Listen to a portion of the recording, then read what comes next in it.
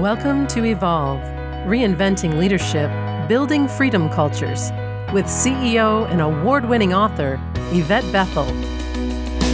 This podcast is dedicated to providing leaders with solutions to build trust, inspire authentic transformation, and improve engagement.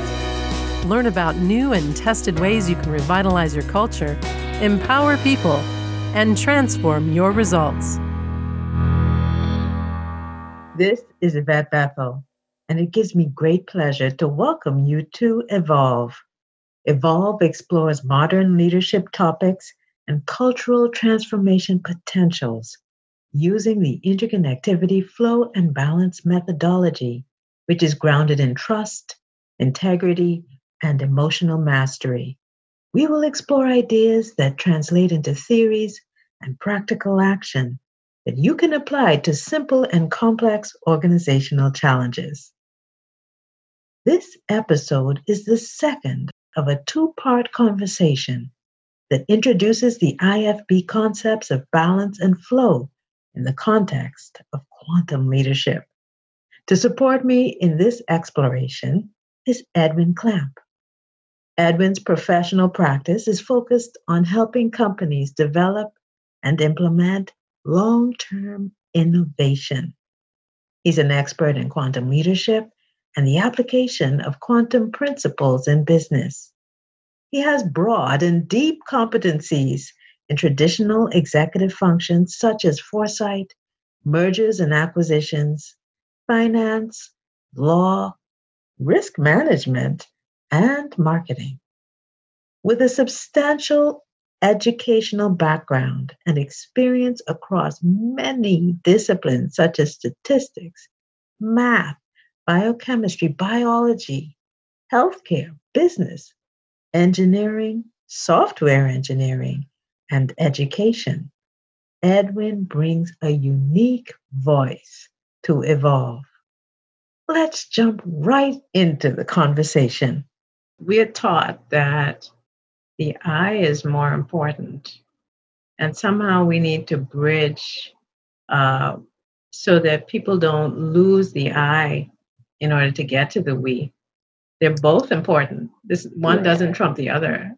It's the balance, right? You find that, and a lot of times people think that they have to give one up to get there, but Right. I think the bridge to we is to have a healthy I. Yes.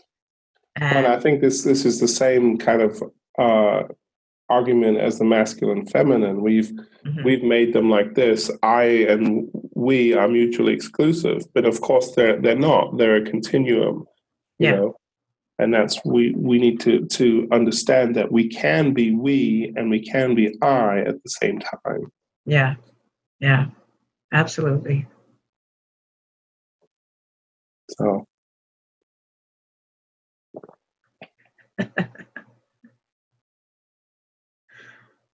Oh, yeah. Is this working for you? Yeah. How about you? No, that's good. How's it working for you? No, I just hope my examples aren't too esoteric or wordy, or people can connect with them. No, I actually appreciate. I'm going to stop recording here. Pause. Okay. Yeah. So right now I'm reading Diana Zohar's book, The Quantum Self, and it really reinforces a lot of these ideas that I've been working with. That we need to really change our mode of thought, that some of these artifacts of thinking, like the idea of separation, are so profoundly interwoven into our psyche. It's very hard for us to even to conceptualize anything different, you know. But the reality is, as seen in quantum physics, is that things are different, you know. And so we come to this I continually come back to this question of, you know, what is the basis of our thought?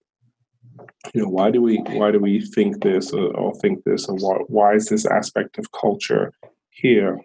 You know, we can go back and kind of dig into some of those questions philosophically and historically.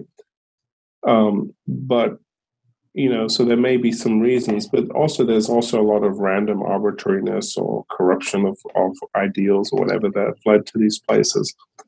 But I think the takeaway there is we have the ability to change how we think. Mm-hmm. And in a sense, what we think determines how we act. Mm-hmm. And I did hear someone say once that everything that we see around us in the world started as a thought. The buildings started as thoughts. The roads started as thoughts. The car started as somebody having a thought. Yeah. So our thinking has the ability to manifest itself in very, very concrete ways. And we can shift the basis of thought now to a more sensible understanding that's modeled on nature, whether it be the quantum reality or ecosystem type thinking. We have the ability to shift our thinking and create new systems and organizations and realities for ourselves. Yeah. And this is very much where I see the hope for the quantum reality as a mode of thought, because our world right now is in need of new fundamental modes of thought to move away from the deleterious effects of our current mode of thought, which tend to be very destructive to our psyches, to the environment, on so many different dimensions. This analysis or the lysis of breaking apart, this is what we're doing. We tend to break things continually.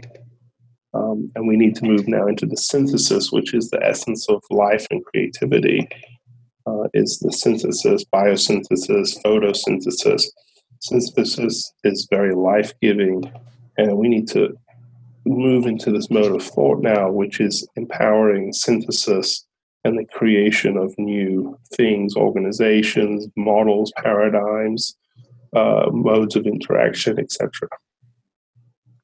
Yeah, and I think one thing the IFB model does is it goes right to the heart of how ecosystems work, because in order to build something new, you need to understand what the parameters are that you're working within, and not to replicate the same system, but to use the principles of how that system works in terms of and drive something completely new. Because I sincerely believe the system that we have is not something that we should try to fix. I think it needs to be completely supplanted with something different. But we have to understand those principles that all ecosystems work by, whether they're healthy or unhealthy. Yeah. And I think, I agree with you that, the question is, do we fix what we have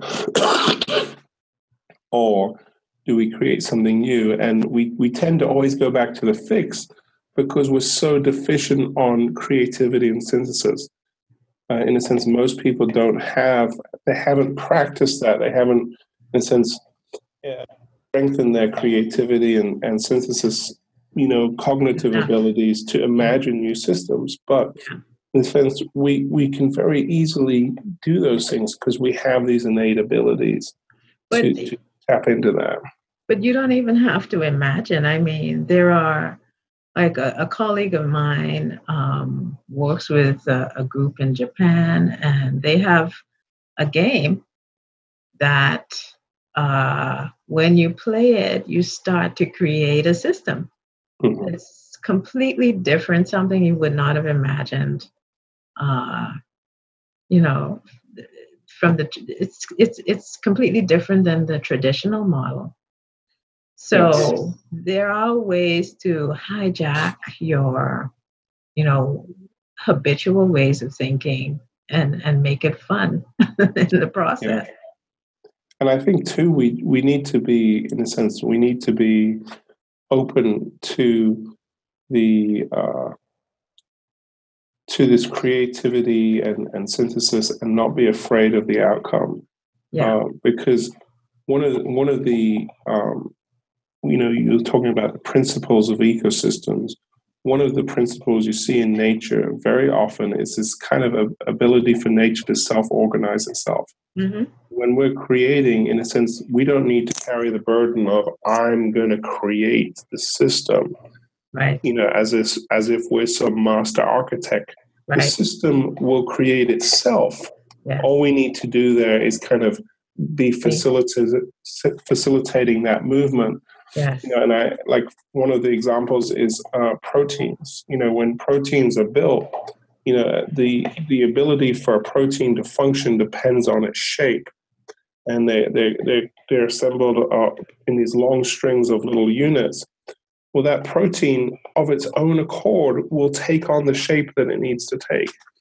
And nobody is quite sure how that exactly works. This little string of molecules will organize itself in this very, very particular shape that basically makes it into this little micro machine. Yeah. But in a sense, nature has the ability to find the connections, to find the mechanisms that work. I mean, it's a natural process. So in a sense, we need to lean into nature's ability to help us with this process. And I also believe that we need to redefine leadership. That's a great, because leadership is typically, self-leadership or leading a team or this type of thing. But that whole self-organizing leadership where everybody's leading, everybody knows how to lead, and just through that whole interconnection, it happens seamlessly. That's the next level. Yes, and I completely agree with you. I feel like we again, this idea of leadership is one that's so ingrained in our thinking. It's very hard for us to think outside of that. But we can actually just look at our world today, and we're starting to see this shift towards self-organization. In the workplace, the Uberification of work, where teams are just forming and then dissolving and reforming. And guess what? They're doing really productive, high-value work like that. Yeah. And so, in a sense, it's happening, right? Nature's allowing it to happen, and it is happening, and it's right there in front of our eyes. But again, we continually struggle with our mode of thought, saying, "Oh, who's our leader? We need to put somebody in charge." Right. When there's purpose, when there's synergy, everything comes together, and productivity and creativity and synthesis happens, which is a value-added thing, not a, this is what we're trying to accomplish. But for that to happen, we need to move away from all of the rigid structures that operate within organizations and move to flexible ones. For example, you have job descriptions that perhaps no one in the world can do 100% of it very well, and they're rigid. Instead of them morphing with the skills of the people that are in the roles, and some architect just making sure that everybody's doing what they ought to do, instead of holding everybody to some job description that, to me, the rigidity of them makes no sense to me.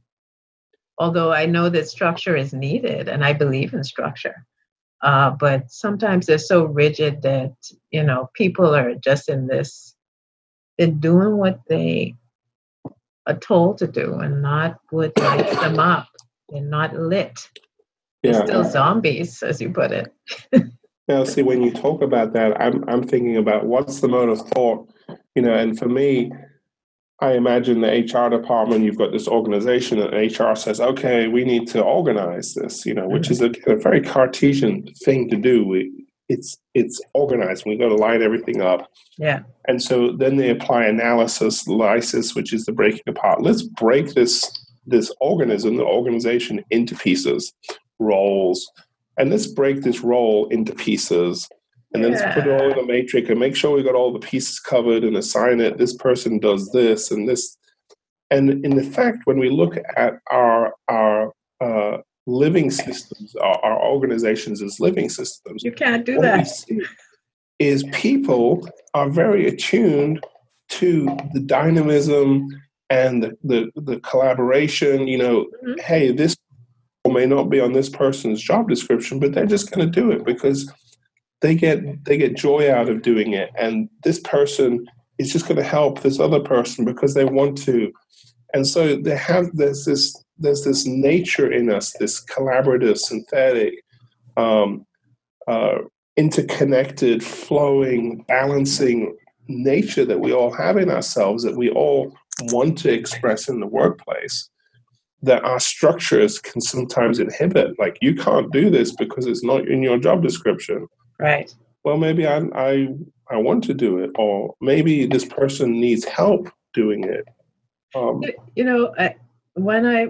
of the best teams that I've led performed because they did what they did best, regardless of what their job descriptions said.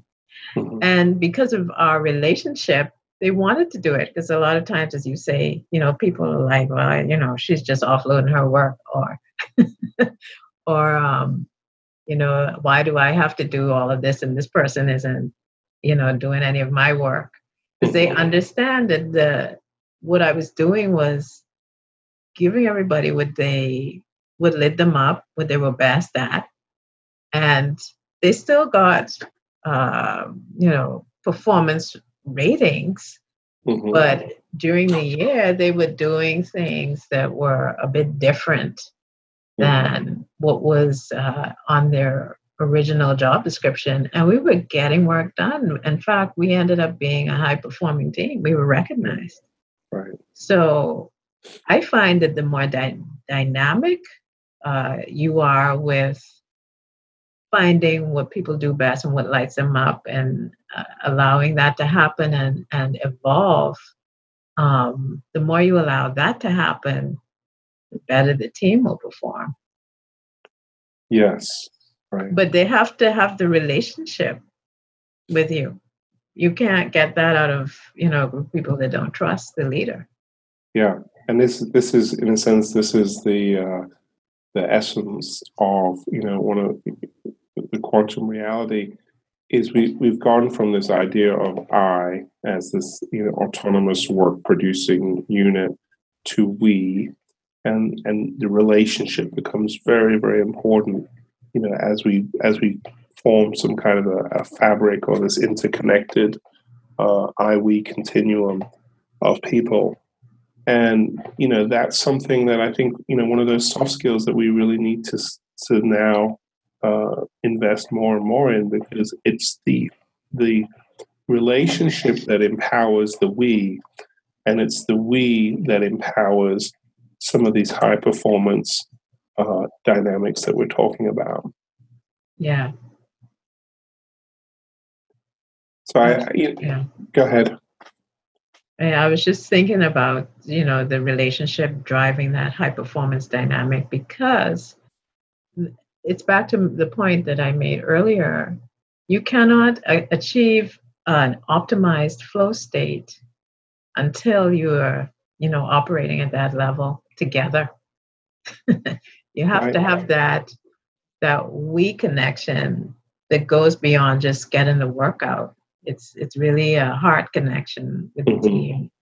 And also you have to have the right skills in the team in order to get there, Yeah.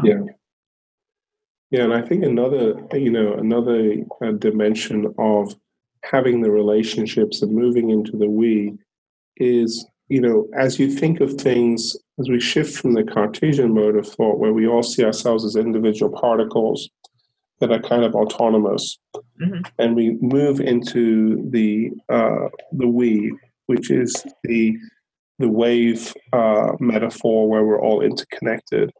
One of the benefits of the we is now that we're all interconnected, we have the ability to move into a sense of resonance where what we're able to accomplish is we put our resonance in the sense of the wave is where we get the wave syncing up, and the amplitudes of the waves, for example, are additive instead of canceling each other out or being destructive in terms of destructive interference. So, this movement into we, where we're now all intermeshed in this kind of wave fabric metaphor, allows us to have these really constructive resonances where we're doing, in a sense, what we're always trying to do, doing more with less. We're not wasting the energy through destructive interference or these collisions between particles that are not helpful. And what we're all doing is we're syncing up, pooling the energy, and creating something that's harmonic and constructive. Yeah. And I think the key word you just used there is harmony. Right. I think a lot of times organizations force interactions, and there's a lot of disharmony, disunity, and they're okay with that once results are happening. And it's time for ecosystems to operate in a harmonious way.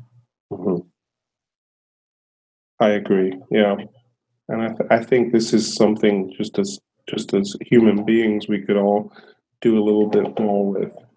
I'm sure many people struggle with the conflict and the dissonance that they have to deal with on a daily basis. And wouldn't it be great if we can change our mode of thinking and move into coming away at the end of the day thinking, oh, that was a harmonizing experience, and the resonance that I feel today from working here versus the dissonance that I felt.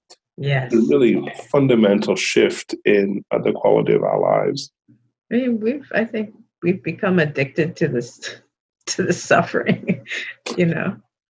People complain about it like it's a badge, but I think what we need is joy.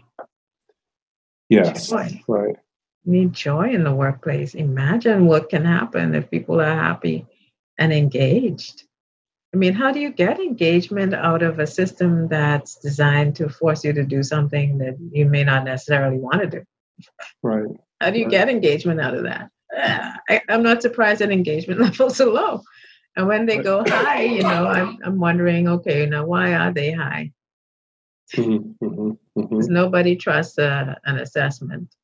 They always feel like, they can be trapped. Yeah, right. Oh, I better say that everything's good because, it's going to be a problem for me. Yeah, right. And that goes back to trust, and which is, of course, another property of the quantum reality is trust between people. But yeah, it's the glue. Yeah.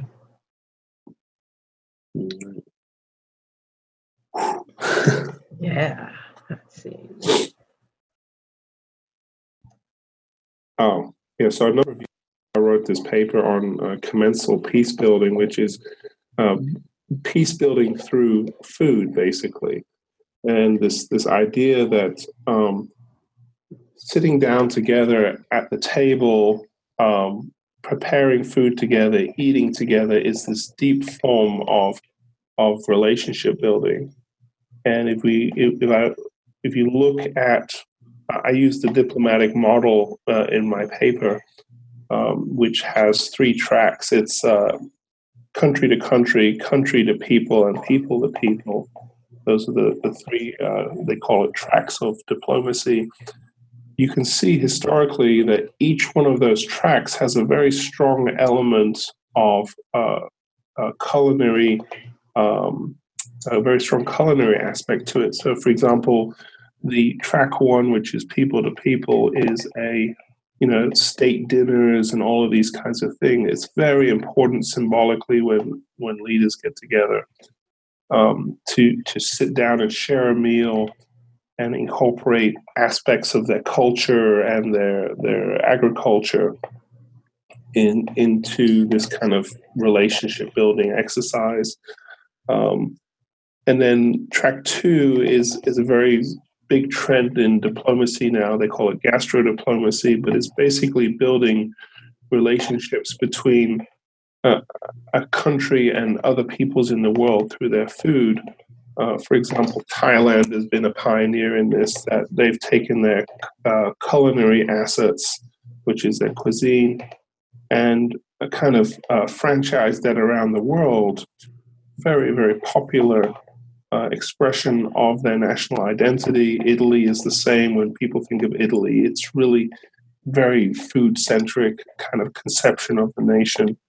And then finally, which I think is the most important, is the people to people. This is just everyday relationships that you can see throughout history and throughout many different cultures. People have used food as a way to reconcile conflict and build relationships. And so for me, food is this very connective layer in society. I tend to think of it as having these quantum properties where everything is interconnected, and it kind of is this central point through which so many systems are flowing: agricultural, ecological, cultural, sociological. They're all kind of flowing through this meal that can happen. And there are examples from almost every culture out there of how when there's a conflict, people will end up sitting down over a meal to in a sense, heal the wounds and bring peace again to the situation. Yeah, it's a whole sense of sharing that can add to the flow of the conversation. But there's I always used to say, and I still say this, I talk about training and isolation being, it's suboptimal.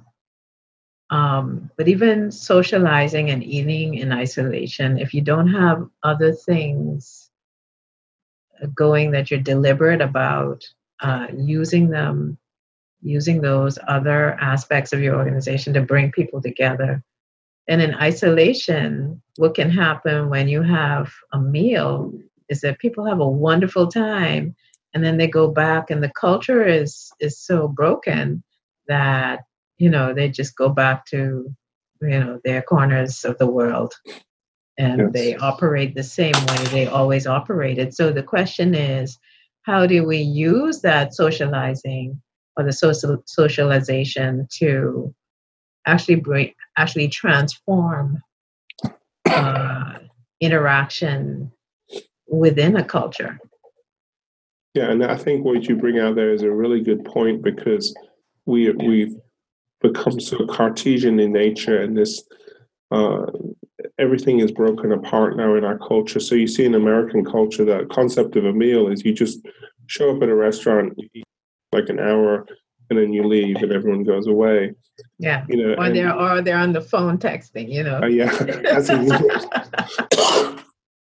whereas for me, when I look at the food ways, that I've uncovered historically, what we see there is a kind of a consciousness of appreciation, which is, in essence, brings a significance into the ritual. That when you sit down for a meal, this is the culmination of everything in their society coming together. This is the ecology producing. This is people's labor, the acts of their hard work. It's the giving of their wealth. It's the coming together of community, the cooperation of people in the preparation of a meal, which traditionally really is a communal effort to pull together a feast, as it were. And then often the time format can be longer in traditional settings. And what it comes down to is it creates this very integrative experience where, in a sense, we become open to all that is, right? The entire culture, as it were, collapses down into this one ritual of sharing a meal together. Unfortunately, what we've done is we stripped all the significance out of it. We just go to Apple, get their special, and we're out the door and back to lunch in 45 minutes. And we're not allowing ourselves to find the significance in this ritual anymore. Yeah. So this is something I'm very interested in. I continue to work with food as a way to understand the deeply integrated nature of our food ways, and as I was expressing to you earlier, one of my dreams would be to find a way to bring people together over foods where we can rediscover the significance of sharing meals together, building relationships, becoming aware of the totality of things that have to happen for us to have that experience. For me, it's very profound.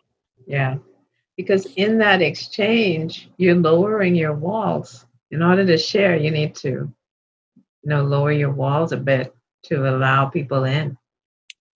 Yes, you do.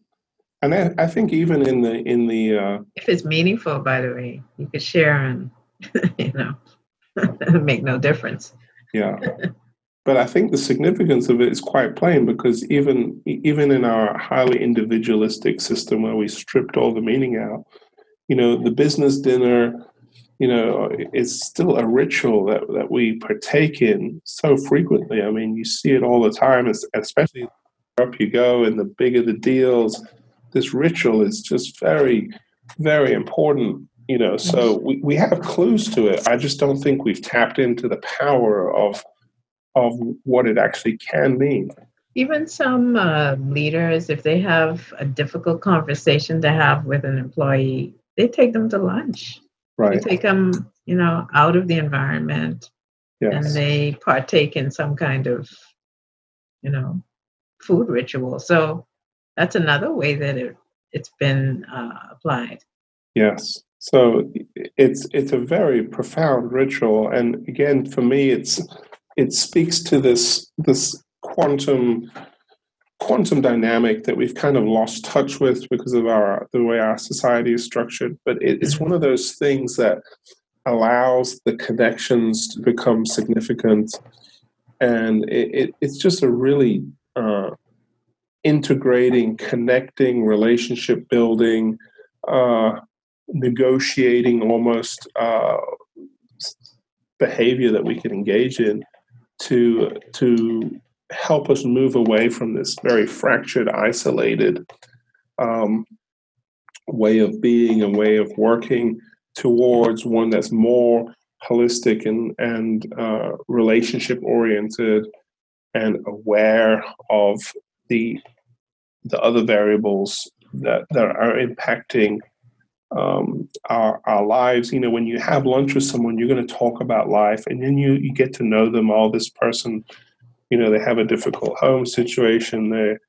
This is their challenge or whatever, and you become more sensitive, more intertwined with that person, and you're no longer just kind of looking at them as a machine. You're looking at them as a human. Right, and that's the key. Right. And my question is, well, how do you look at people as humans in an organization when you call them resources or capital? Yeah, that's a great. It's just, yeah. Great observation there. It just isn't. You just can't have both. Right. And the whole system is organized so that they're treated as resources or capital. Right. So again, we know that we need to shift our mode of thought, and it's these little expressions like sharing a meal together, or whatever the other techniques we can leverage to move away from that disembodiment of the person and from their skills towards the reintegration of here's a person, who is skilled, and they're part of our organization. Not only skilled, I think they also have a genius that we're not tapping into. And how do we get there? How do we help them to get there so that we can interconnect in new ways? Right. Everyone has some kind of genius, whatever it may be. They do, right. And I think this is where this new mode of thought comes in, where instead of trying to put somebody in a box and then tell them to perform, we're now looking at each person as a unique expression. A unique expression, and our job is to empower them to express what they do best. And to kind of make the organization aware of that, to let them flourish, and to spread that genius around, and not kind of clamp down on it and try to stifle it. With that, I'd like to thank you, Edwin, for such a thought-provoking interview. Your insights will certainly help our audience to consider leadership from newer perspectives. You can find out more about Edwin on LinkedIn. This has been Yvette Bethel and Edwin Clamp, and we thank you for taking the time to join us on Evolve. Thanks for listening to Evolve, Reinventing Leadership, Building Freedom Cultures. Visit ifbcentral.com to learn more about how you can reinvent your leadership and transform your team, starting with trust.